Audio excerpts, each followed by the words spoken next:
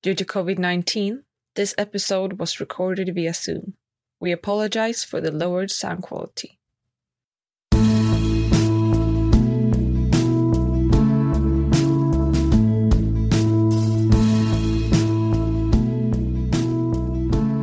Hello and welcome to Governance Uncovered, a podcast brought to you by the Program on Governance and Local Development at the University of Gothenburg and supported by the Swedish Research Council. I'm Ellen Lust, director of the program, and today we turn our attention to a very different form of local governance. We're going to focus on university governance and its relationship with government. Very specifically, we'll be at Bogazici University, also known as Bosphorus University, located in Istanbul, and considering the relationship with the Turkish government led by President Erdogan. Bogazici has a long history of independent faculty-led governance, and as we'll hear, in the past years it has come under pressure from the Turkish national government. First, after Erdogan decided to appoint the rector directly rather than accept the ones elected by the faculty. Faculty, students, and alumni have been pushing back in a series of measures that recently earned it recognition from the American Middle East Studies Association. It's been a pleasure to speak with Eder, professor of political science and former chair of the department at the University of Bogazici. She's also part of the collective leadership of the movement that has sought to regain control over university governance. We will discuss what's happened at Bogazici, what it tells us about democratic islands in authoritarian contexts, and what it reveals about both the university and the Turkish government. We hope you enjoyed this episode. If you do, please share, like, and leave a review wherever you get your podcasts, and don't forget to subscribe. So, Mina, I want to first of all thank you for joining us today to talk about basically the ongoings at Bogazici, and particularly to think about it with regards to how we understand local governance. Most of the time, of course, we talk about local governance, we're thinking about how villages are governed or how urbanization takes place, or maybe about migration and other issues. But I think that what's taking place at Bogazici, and has been for the last year or so, is a really good example of thinking about local governance systems and what we might think of as almost as islands of democracy, and the struggles and challenges they face within autocratized or autocracies. So I'd like to have us just discuss a little bit the situation in Bogazici, to understand the ways in which governance has taken place historically on the campus, and the challenges it's faced. Before we do so, I also want to congratulate you, because I know that you and your colleagues just received what they call the CAF-MENA Award, but the Committee on Academic Freedom for Middle East and North Africa from the Middle East Studies Association. And I think it really sort of is a testament to the hard work that you've done. And I want to congratulate all of you on that award. Well, thank you, Ellen, and thank you for this opportunity, for giving me the opportunity to tell you about our story, our end of the story, at least at Bogazici, in terms of both the university governance, but also as a sort of, in some ways, a larger fight for institutional autonomy, but also democratic governance, which used to be, as you just nicely put it, used to be an island in itself. We used to call this place a sort of almost a haven in the midst of an increasingly autocratizing country. And we frankly thought we were untouchable, because this was a public university that was educating 15,000 students every year. Not every year, but the total number of students, but every year like 4,000 students come in. And we thought we were doing a good job. And that's why we were somewhat untouchable in terms of the kind of public good we generate for the society in general. Because it is also the autocratizing government's children that wanted to come and attend as a public university and get good education, because there are tons of good universities. Most of them are private. And one of the unique features of Bogazici is that it's been a public university over the last 50 years. We were founded in 1863 as a sort of a high school plus university. We were established by the Americans, by the way. It's an American school. But then the university component of this is then handed over in 1971, handed over to the Ministry of Education.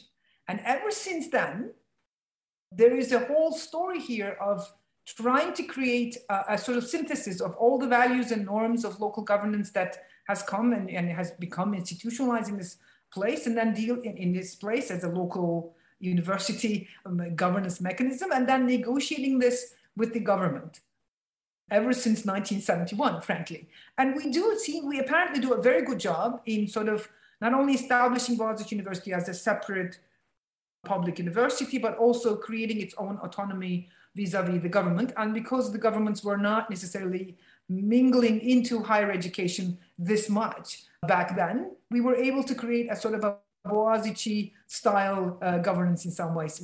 Then comes the coup, 1980 coup, and then we end up with an entirely different world with an appointment of an outside rector. So frankly, the kind of resistance that we're now having is not new. We had a similar episode after the coup, but this was after a military coup in the country. And then we got appointed somebody from Istanbul Technical University who actually stayed in power as a rector for about 10 years or so. But even then, when we compare the 1980s to 2021, the horrible year that we've been having right now, even back then, the rector basically did not intervene into the academic appointments, did not intervene into the sort of the mechanisms within the departments and the faculties. But Bogazici is actually known for pushing for democratization after the sort of normalization of politics in Turkey and, sort of the return of party politics. And so in 1990s, the university then is going to push for election of directors. And that's when this self-governance and, sort of institutionalization of these local governance mechanisms is going to be more entrenched. And what we do, literally, we kind of do an illegal election and we try to negotiate this with the parties at the time and try to pass a sort of a higher education law that allows 3 candidates to be nominated and again presented to the president, and the president with the Higher Education Council. By the way, the Higher Education Council is a colossal institution that tries to coordinate among now 200 universities, which is a mission impossible in itself, but it's a very top-down institutionalization that was horrific and still is very much highly criticized by all the advocates of university autonomy. So in 1990s, actually, Bogazici University was a pioneer in establishing a rector election system, in nominating 3 candidates to the president, but in the process, pushing for the other two candidates to say that if we do not get elected, we're not going to accept the appointment by the president, which in effect meant we could choose our rectors on a systematic basis. And this system actually worked wonderfully until 2016, when our rector, which was elected by 80%, was not appointed by the President Erdogan. And basically his vice rector, her vice rector, she was a woman president at the time, her vice rector was basically appointed, and then the university had to make this very difficult decision. Do we accept this? Because this is a violation of our election principles. But if not, he would be, the president can now appoint anybody he likes, even from outside. So in the process of the following coup, the military coup attempt in 2016, and then the sort of the emergency powers that the president enjoyed, and then the change of the law that allows the president to basically accept individual applications from whatever you can, and then him appointing whoever he wants. Well, the term was up for our vice rector that was grudgingly accepted into the university in 2016. The term was up at the end of 2020. And then the first thing we hear in 2nd of January was an appointment of somebody that has a PhD, presumably a PhD, which turned out to be plagiarized later on, but who had absolutely no experience at Bogazici, to be appointed on a top-down fashion. And so this resistance has been going on since January 2021. Throughout this whole process, ever since 1971, ever since this university has been founded, there's been a sort of a laborious process of crafting institutions and making sure those institutions work properly and collectively. So the University Senate has been working properly since all the way to 2020, even though the vice rector back in 2016 was not somebody we elected. He had made a commitment that he's not going to override any of the decisions of the Senate and override any of the decisions of the University Executive Council, that he will respect all the decisions of the commissions. There are 81 commissions that make decisions at different levels of the university. And that's how we've been governed until 2021 January. And that is something that has been now systematically being demolished by this new rector. And then we started protesting, going back into our own resistance. We started protesting in very different ways. One of the most symbolic portion of our resistance is to go there in the campus in front of the rector's building at 12:15 every single working day, turn our backs, and then have 15 minutes of silence vigil, protesting the existence of somebody that we do not recognize as a legitimate rector. And we've been doing that dutifully since January 2nd. And then the president ended up withdrawing, taking him from power, which was much to our surprise, had never happened before. This was after a full 6 months, back in end of June, beginning of July. But unfortunately, he ended up in reappointing the vice rector that he was working with, that this top-down rector was working with, as our new rector.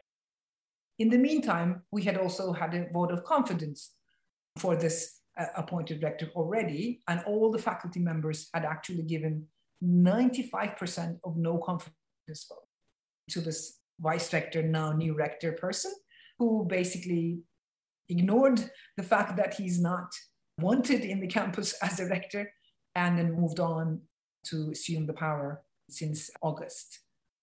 Ever since then, he's been escalating the sort of scrutiny, escalating different strategies to really securitize the campus, bring in the civilian police, as we call them, the police in civilian clothes that are supposed to survey and create a surveillance mechanism in the campus, in effect turning the campus into a prison, and having our students arrested, filing complaints with the prosecutor's office against the students, filing complaints against professors to make sure that they are somehow removed from office, arbitrarily completing contracts of some of the professors without every regard to the decisions, department decisions or faculty decisions.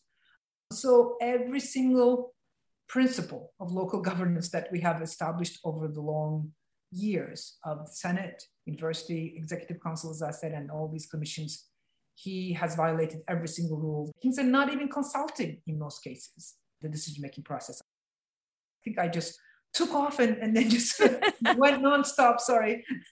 No, it's absolutely great. I just want to sort of step back for a minute and make sure that people understand really kind of the position and nature of Bogazici, or what sometimes people call Bosphorus University, right? Because you mentioned it very briefly. I mean, it is a kind of a medium-sized university, right? About 16,000 students.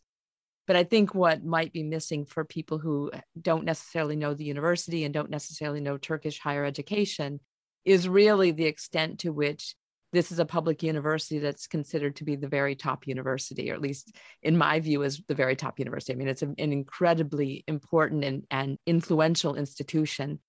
And maybe if you can just give us a little bit more about Bogazici and the nature of the university, and therefore also a little bit about why that might be in conflict for Erdogan, I think that would help people to be able to understand why suddenly it comes under such attack.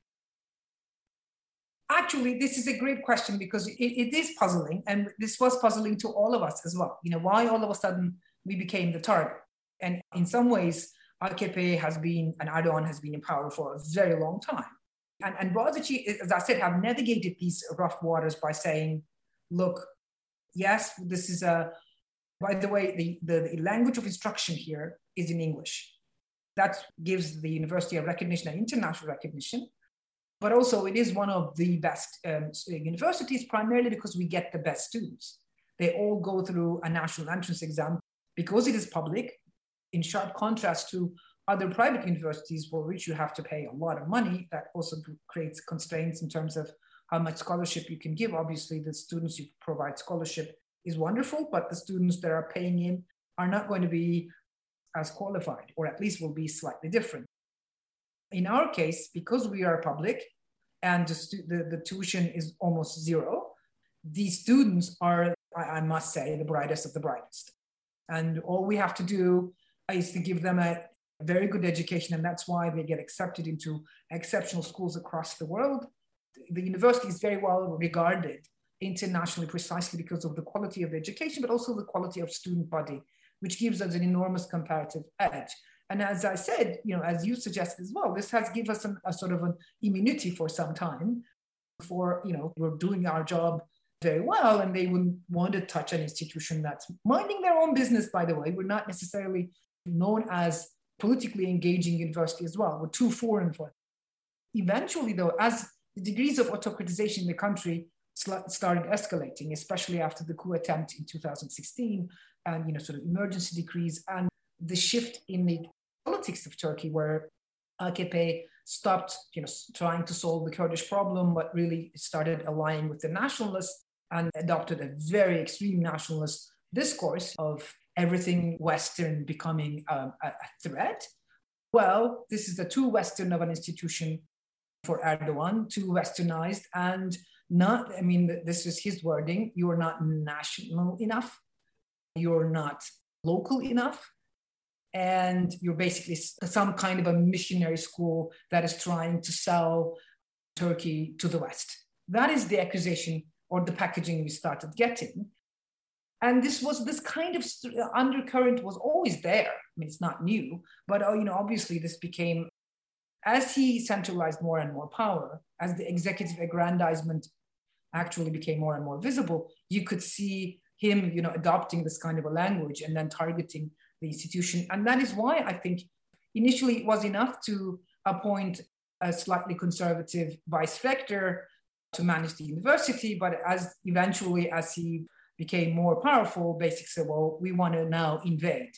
Literally, that is why everybody, all the members of the faculty, frankly, see this as a political invasion project, as a top-down mechanism, which is kind of sad because the moment you invade the institution, it's no longer going to be the institution that you kind of were hoping that you would usurp the reputation and its own international social capital, if you will. That is going to be automatically gone. The institution will evaporate. And that is the reason why we resist so vehemently across a huge majority of faculty members, some of which are very active, some of which are not, but we know that they're also opposing, because the reason why we know everybody's opposing is that he's unable to find anybody to help him out in governing the university. And he needs to do everything by himself. He has 2 assistants, 2 vice rectors, but he's not able to find a third. And in most cases, he refuses to appoint the deans for a very long time. We elect the deans as well, and then send it to the Higher Education Council, and the Higher Education Council usually appoints the ones that we've elected. We didn't run into those problems before, but now, for example, the deans for the engineering faculty, we made the election, the engineers voted, and we send it out to Higher Education Council. They're unable to appoint. And that's why a vice rector is now also the dean of the engineering school. In other words, they're overstretching the 3 people, which is very much like a microcosm of the executive branch in Turkey right now. In AKP and Erdogan, the 2 or 3 people are now making all the decisions that we used to make collectively across various commissions and various different hierarchies, right? You deliberate at very different levels. You want to hire somebody, you decide at the departmental level, goes to the faculty, then goes into the university executive council, gets deliberated there as well. And then there are layers of collective decision-making that has been established over those years, and he's just not interested, not interested at all. In the midst of all of this, by the way, they're also setting up brand new faculties, a law school and a school of communication, undergraduate, by the way, and we already are physically overflown with high number of students, and physically we cannot take any more, but they don't care. There is no need education-wise for a new law school or a communication school. There are enough faculties existing across the existing universities. So there's absolutely no logic here. And the logic is obviously political encadrement. They want to appoint professors that may or may not be qualified, and they're often not qualified. And the idea here is to change the composition of the professors and the faculty members. And that is the sad commentary. The commentary in the sense that you're also undermining the meritocratic system that has been part of this local governance. The reason why everybody is so committed to governing this place properly is because we want to keep it as a center of excellence. We want to make sure that there is an academic standards are guarded across the board, and the collective decision-making actually ensures that. Nobody can bring in nepotistically a faculty member that they love or care or use their personal networks. No, the institutions will have to work layer by layer, and that's why you want to build good local institutions, right? I mean, so that you can basically eliminate all those kind of nepotistic or clientelistic ties and really establish a meritocratic system. And we really take pride in having done that to a large extent. Yet, was it perfect? Obviously not. But those commissions and those deliberative mechanisms actually limited the powers of the rector as well. And all the rectors that were appointed actually legally had enormous powers. The law basically gave them a lot of power, but we knew that in the university, in Bogazici University, those rectors will never be able to exercise them. And they would proudly say that. I will not be able to pass this to executive council, I'm sorry. So they knew the constraints, right? It's sort of the balance of power concept was very much embedded in the way this place was governed. But right now, you have a rector that has been vetoed literally with a no confidence vote of 95%. And he basically says, well, the president chose me and I'm entitled and I'm going to do whatever I want. And he's undersigning scandalous decisions one after the other. And we keep on protesting, and different kinds of protests are emerging in the process. Students are doing their own version of protest, but I'll be happy to talk about the strategies of resistance if you like as well. Yeah, I want to come to that. I actually wanted to ask you a little bit more about the faculty composition and the changes in that, right? So it's essentially two questions. One is the question of how do we understand the current faculty, right? And you mentioned the fact that you have very high caliber students. I know for political science that, they go to Harvard, they go to MIT, they go to the very top universities, do their PhDs, and many come back. So, I mean, another thing that's very unique, I think, about Bogazici is the extent to which there's a great deal of pride among the faculty and a real concern for the institution. I'm wondering if people would say that it's also a very sort of secular left-leaning institution. In other words, if you were the AKP or you were Erdogan, would you actually say, okay, one reason I need to finally rein them in is because they are fundamentally, you called it anti-nationalist or not nationalist enough, but they're also fundamentally sort of more secular than he wants. And so that's part of communications and law, if you think about it, are two areas which are also quite sensitive areas. So how do we understand the perspective of the regime with regards to the university and particularly with regards to the faculty? Excellent point. The accusation has always been that even though the students are incredibly diverse, and they come from very different backgrounds and very different places, that the faculty is a little bit too closed in terms of its hiring his own kind or her own kind, which frankly might be correct. I mean, I wouldn't disagree with that to that extent. That's the sort of to them, this was a form of elitism, right? That you're only hiring your own kind. But frankly, this also has to do with the pool of applicants, because we have to do a public call for these positions. We have to make sure that everybody applies. I don't know, I can't speak obviously for all the departments, but there is no political litmus test in terms of hiring. You just have to be very good in what you're doing. So I basically do not buy into that kind of accusation of deliberately choosing secular candidates, because we really can't afford that. Once that is out, as you would be disparaged as an institution, you would lose your legitimacy. But the accusation also comes from the fact that back in 2016, there was also a petition, as you might remember, that the academics have signed for protesting the state handling of the Kurdish problem and the use of violence, excessive use of violence in the southern part of the country. the academics have signed this petition for peace, stop those kind of practices. And of course, there was a whole criminalization, a series of criminalization of this petition, which was a huge blow on freedom of expression. But a lot of faculty members, including myself, had to be tried for supporting terrorism or for cursing the state. No, not cursing, using foul language against the state, something like the sort of, you're not denigrating the state. Denigrating the state. There we go. That's the word I was looking at. So yes, we got all tried, but then we all were acquitted from that, thankfully, which was already a rational process to begin with. But the Bogazici University was one of the few institutions where there was 70 faculty members, a huge number in comparison to the others. The 70 faculty members had undersigned this, and the rector, that ended up in not being appointed by the president, the rector basically said, I'm not filing any investigation against those academics. So once the rector basically refuses to do that, you can't move forward. Obviously, you can't criminalize this any further.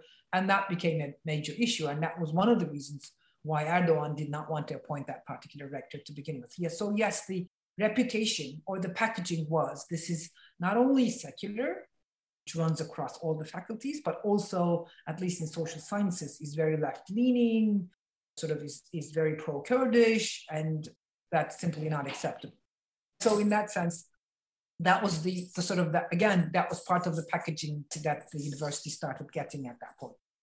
And again, going back into this old elitism, so you see this kind of rhetoric all the time in terms of both the administration itself, the politicians themselves, but also even with the people that are now using this kind of government's power, so to speak.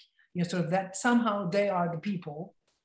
You sometimes wonder, am I a rare bird? I'm not a people. It's like, but this whole kind of this sort of populist streak is so strong and this whole anti-intellectual, anti-academics sentiment gets intertwined with this kind of a populist appeal, which is very dangerous, right? But also an entire higher education problem for the country, because the quality of education is no longer the issue here, but whether or not you fill into this kind of social engineering project that they envision.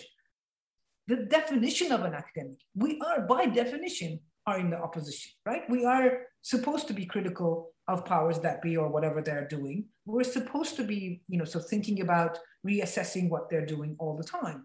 But to them, this was all streamlining or just sort of giving them a lesson or making sure that they also become subject to our own power. And I think that's the sad commentary in some ways, sort of the repackaging the university as an elitist institution that have no connection with the people. By the way, as I said, I want to underscore, we have students from all over the country coming in on a meritocratic basis. And so the fact that this is a public university offering a quality education, this is the most nationalist project that you can actually imagine when you think about it. And which is why it is such an incredible decimation of our institution as such. And I don't accept it at all. This is what, if I were to present one sort of packaging here, the other packagings has been around for quite some time. But the idea of us somehow doing public damage or brainwashing students that are too pro-Western or too secular or too liberal, frankly, because we are also priding ourselves in giving a liberal education. So this is where there are student clubs for LGBTQ activities. This is, gender issues. This is a place where every student can fulfill who they want to be. And this is our function as a university, right? But no, they tried to criminalize that student club. That was one of the missions, the primary missions of the rector when he got appointed. He banned the student activities for the LGBTQ students. They're also, were the ones targeted by the police. And so, yeah, lots of othering, lots of exclusionary language, lots of packaging, unfortunately. Yeah, and in many ways, some of the things that you're pointing to are actually not just about Turkey, right? We see these more globally, kind of the demonization and the extent to which academics are seen as elite, out of touch, too liberal is some kind of a more global issue at the moment. You promised to tell us a bit more about how the reaction, how people are mobilizing. You mentioned, of course, the daily protests that take place. But if you can give us a bit more of an understanding of the different, what we might think of the repertoires of contestation, right, that have developed, and a little bit also about how that governance itself is taking place, which I think is quite interesting. Yes, we have our own commissions. So part of this is the visuals, which are basically, sort of totally on a voluntary basis. We put our ropes every noon. It's become a symbolic gesture now, and it's been like 4 seasons now, raining, sort of snowing, and sunshine, and incredibly hot weather. We've done this on a systematic. So that's the sort of the symbolic performance part of this, in fact. But what we do is we deliberate endlessly every Sunday on Zoom, with the number of faculty members attending range from 100 to 300, depending on the urgency of the issue, but minimum, basically, always 100 people would come out. And by the way, we have like 460 or so full faculty members. If you put the other part-times and everything, it will all go up to 650 or so. But in any case, what we do is we deliberate, and we basically go through what has happened that week, what has happened in the Senate meeting and the University Executive Council. One of the things I have to basically underscore, though, is that the Senate members, the ones that we've elected, because we elect, so the Senate is composed of the deans, the faculty representatives that we also elect, and some of the heads of the institutes. So they've been trying to grab the majority there from the very beginning. And that is, again, because that would give them a rubber stamp institutional dynamics. But the senators literally have adopted a sort of a united defensive mode, if you will, by not only telling them how things are done. You can't just give you one example. You can't just come up with their own class program, which is what they try to do, creating a huge mess, by the way, in the process, because these class programs are, departments submit this into the registration office, they get coordinated and then approved by the Senate, right? There's a whole due process that has to be done. And they try to do this by themselves, again, because they're unhappy with this horizontal organization, as I suggested. Well, it was a big mess, but then, so they tried to circumvent the Senate. They tried to capture the Senate in many different ways. And in many occasions, they actually started doing double voting. In other words, the rector votes as a rector, but then temporarily he appoints himself as the head of the Social Science Institute and tries to vote with a double vote. I mean, it was ridiculous.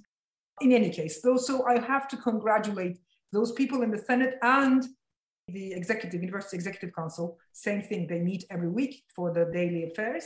They too have basically tried to explain how things are done in our university, how we govern, how we make decisions. So it's not that we didn't try. It's not that we didn't try to teach, but there was absolutely no interest in maintaining these norms. And that's the sad commentary, in fact, and that's the sort of the top-downness of it. So in any case, the kind of administrative positions, our deans, our elected senators have done an incredible job at that level to maintain, or at least slow down the damage, frankly, and have basically tried to explain how things are done. That's one level of resistance. The other, we basically started filing suits against all the illegalities. So we have now a court case against the appointments, because the appointments, again, are in direct violation of a constitutional article on the academic autonomy. So we used that particular legal channel to the protest institution of the appointments of both rectors, the first one and the second one. Then we filed a suit against the establishment of the law school and the communication school. Again, too, this was an overnight decree. I mean, boom, one night, the president decides, wakes up that morning and says, I'm going to have a law school at Bogazici. That's not how things should be done, right? So we have basically legal channels, using the legal means to challenge the authority, the legitimacy of those kind of appointments. In the worst part of the scenario, obviously, there's a position of general secretariat, which is the head of the entire administrative appointments. And that's where they appointed somebody that is from outside, that is apparently very close to Erdogan.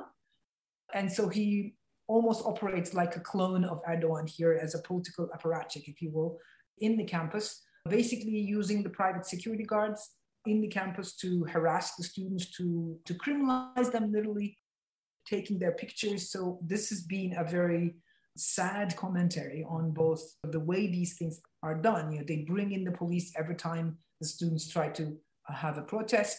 They call in literally armored police into the campus, which is something we've never seen before. And the rectors never allowed the police to come in, because the rector needs to say yes for the police officers, to any police to come into the campus. But right now, you go out, you walk, everything is full of police, hyper masculine police presence is very, very unfortunately present here. So we kind of protested all of that in the process. So what we do, if we see any irregularity or illegality on the part of the behavior of the private security guards, we also file suit against them. We file, in the meantime, we also try to delegitimize those appointments. We bring them into the parliament as a sort of ask questions in the parliament, why, what basis were this appointment made.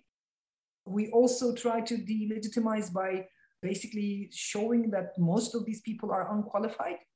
We proved, for example, as I said before, that the first rector's, most of his academic work is plagiarized.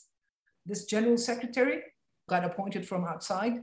It's also proven that, by the way, I forgot to mention our alumni, who was incredibly involved in this work. Alumni did create a file and found out that this general secretary, this horrific general secretary, is also plagiarized his thesis and his doctoral work. So we kind of try to get this out as well, that these are not meritocratic people that are meritocratically appointed here. They have political motivations. And the last example of this, they now refused to appoint the head of the Social Science Institute that we elected, appointed somebody from Bakırçay University, which we've never heard. I've never heard of this university before. In any case, this was a treasury law, what is it called? A financial law lawyer that had nothing to do with the social sciences. And we don't even know whether he knows English, but he's now the head of the Social Science Institute. And he apparently, I'm told, basically assumed power with a bodyguard, and started sitting in his office with a bodyguard. I mean, that's the kind of the extent of cruelty or the vulgarity of this kind of occupying power. But in any case, going back into our resistance strategies, the legal channels we filed, there's so many lawsuits that I can't even count right now. Also, what we do is we try to use the media and also try to have them surface their absurdity. One of the things that happened, for example, is that he arbitrarily decided that not only he's going to end the labor contract of one of our full-time faculty and some of the fine arts courses for a physics professor. He's a physics professor. Apparently, fine arts are all dispensable. So he kind of closed down. This is the anti-liberal education strand that comes in anyway. So he not only did that, but also said these people are not going to come into the campus. So this is, again, part of the whole securitization. So he gave a list, apparently, to the private security personnel on the gates not to allow these people in, which is unacceptable. This is a public university. Anybody should be allowed to come in. And unless you're a criminal, right? So we tried different ways. We tried to invite him to different courses, didn't work. And what happened last week was we had organized a panel, an academic panel on migration, precarity, and art. And one of the people that we invited was this documentary filmmaker who also had a documentary film on migration, on Turkish migrants in Kreuzberg in Berlin. And we wanted to have this panel with the migration experts followed by this film. And this was a nicely put together program with 2 research centers and 3 departments all collaborating and inviting people. In any case, we got this message from the public relations department saying the rector has not found it suitable for these 2 people that is in your panel to come in, but the others are suitable. This is academic censorship. You are not in a position, this is like 3 departments and 2 centers have decided to organize a panel, and all you should be doing as a rector is to facilitate that, right? Period. But again, the kind of personalization, the personal targeting, the kind of vendetta, the kind of, I am the one, the ultimate decision maker, and you can't do this. That style of governance, which is really a replica, unfortunately, of the kind of autocratic regime we're living in, is now come down to visit us. And what we do is we went viral with that. We went public with the kind of, this is censorship, this is not acceptable, you can't get to decide who's going to come in. The most recent event, again, that we kind of went with the viral with the social media was they refused to let the dean of one of the other universities in Istanbul, the dean, to come in from the campus, also a former alumni. And he basically, again, he went viral with that as well. So they make mistakes. We try to push them into making more mistakes and then basically share that with the public as much as possible and literally show that they are unable to govern this university, and this university should not be governed in this way anyway. The students are also very involved, but they also are kind of scared now, because what he has systematically done is to give their names to the prosecutors, and the prosecutors then find some sort of packaging for them to put them either in jail. There are 2 of them that are now in jail for more than 50 days, half of which were actually in solitary confinement for jumping on top of his car. That was like, yes, public damage, public property damage, but solitary confinement with no court case that is still being filed against them. This becomes a deterrence mechanism. If you ever protest, I'm going to put you in jail. So excessive criminalization is what they're trying to do right now. And we try to deal with that as well. But it's not going to work because the law basically says peaceful protest is a constitutional right. But see, that's what's interesting. And I want to lift it back. So on the one hand, we have this, what started as almost an island of democracy and autocracy, but it also, I think, tells us something else about the regime more broadly, right? And the interesting tensions in the Turkish regime, which you wouldn't find in some of the other autocracies around the region, right? That you can credibly use the media and you can use the courts and other systems or elements of the system. I'd like you to end with a little bit of thinking on what do you think this tells us now, not necessarily just about how Bogazici is governed and how it pushes back, but also about the Turkish space more broadly at the moment and what we might expect. I do have to underscore that the reason why this resistance was possible even was because we are in a period of, I don't know how long it will take, but it's an autocratic decline. In other words, this is an autocratic regime that is, after 20 years, 19 plus, this is going now into the 20th year, is now no longer feeling the kind of overconfidence and legitimacy that they once enjoyed. And all the numbers, public opinion numbers, are basically showing that they're not doing a good job, that they're losing in terms of popularity. And of course, this is a country where there's a genuine financial crisis. We're in the midst of an economic crisis. And there is an enormous detachment. That detachment basically, for the first time, actually, because Erdogan has always, and AKP has always prided itself as being a people's party in touch with people's needs and addressing the people's need. And so I think staying in power and staying so isolated in an ivory tower in some ways, they have become elitist in ways that are quite ironically completely detached from the day-to-day concerns of the population. So there is a sense here that we are in this period of autocratic decline. The question is, when is there going to be an election?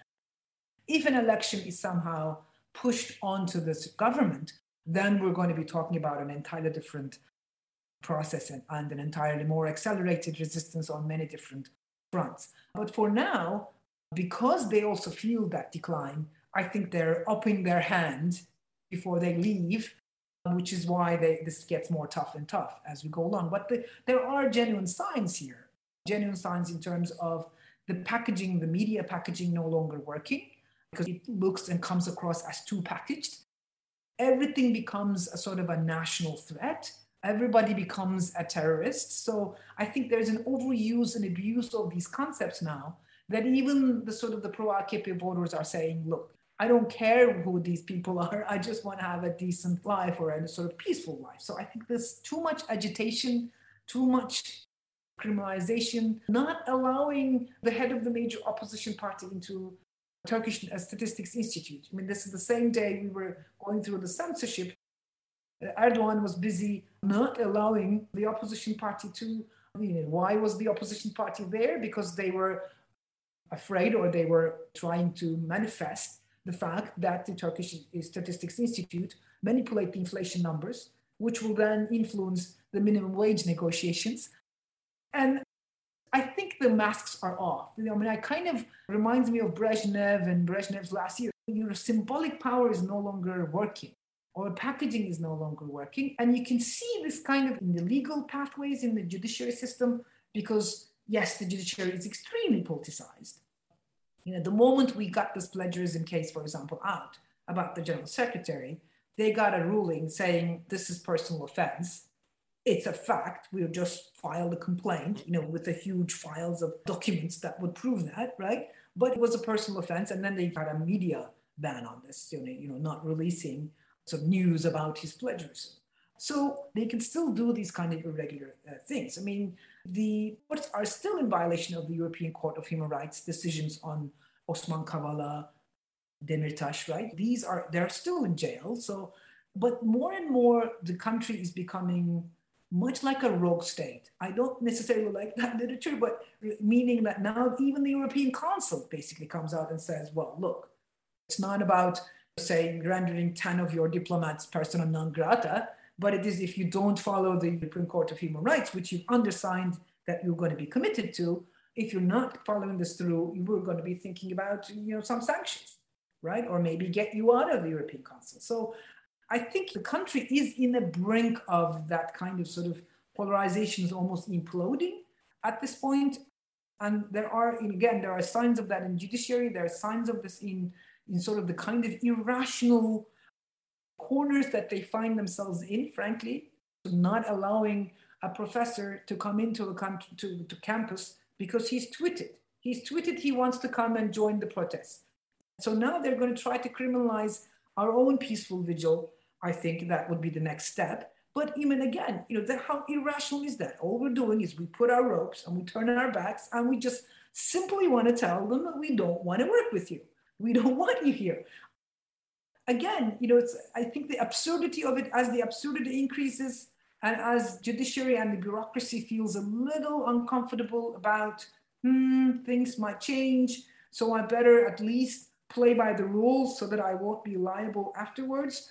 That signaling, I think, is taking on, and I think that's why we still can keep on going. Otherwise, it is very easy to criminalize us as well, and then put us all in jail and silence us. But I think, and that still might happen, mind you. But I think the absurdity is increasing as we speak, and it's signaling for this kind of autocratic regime's hardship is a little too evident right now, which gives us sort of a narrow room for continuing resistance. Mind you, the sadness of it all is that other universities, even though we know that they are behind us, are much more silent than us. Our luck has been the enormous overwhelming majority of the faculty members staying by and staying in solidarity with one another. That's a rare entity in some ways, because in other universities where they tried to do this, we're not the first and the last. They were able to divide up the faculty, and once you divide up the faculty, then you take over the Senate, you take the university executive council, and then nobody has the audacity to protest. In our case, it was the enormous amount of faculty, as you suggested, has either had a sort of undergraduate education or some sort of an attachment to this institution and see this more like a home rather than just a university or workplace that you go in. It's that ownership, this maximum degree of ownership of the institution as such, that has created a remarkable form of resistance, I think. And that's why I think we got the award, because that is such a rare entity in that sense, to get that kind of significant majority, so to speak, to get this mobilized. Because, so not everybody can come in every day, but we at least get like 30, 35 people every day. On every Friday, we make sure that we're very crowded. And that's when the alumni starts coming on Fridays as well. So it's hard. It's incredibly hard, but we maintain the upbeat spirit with the expectation that we resist. And if we kind of survive this, there is going to be an end at the end of the tunnel. But we're fully aware that there has to be change at the macro level for the university governance to change as well. And that's why there is a whole expectation about change at the end of the tunnel, so to speak. Yeah.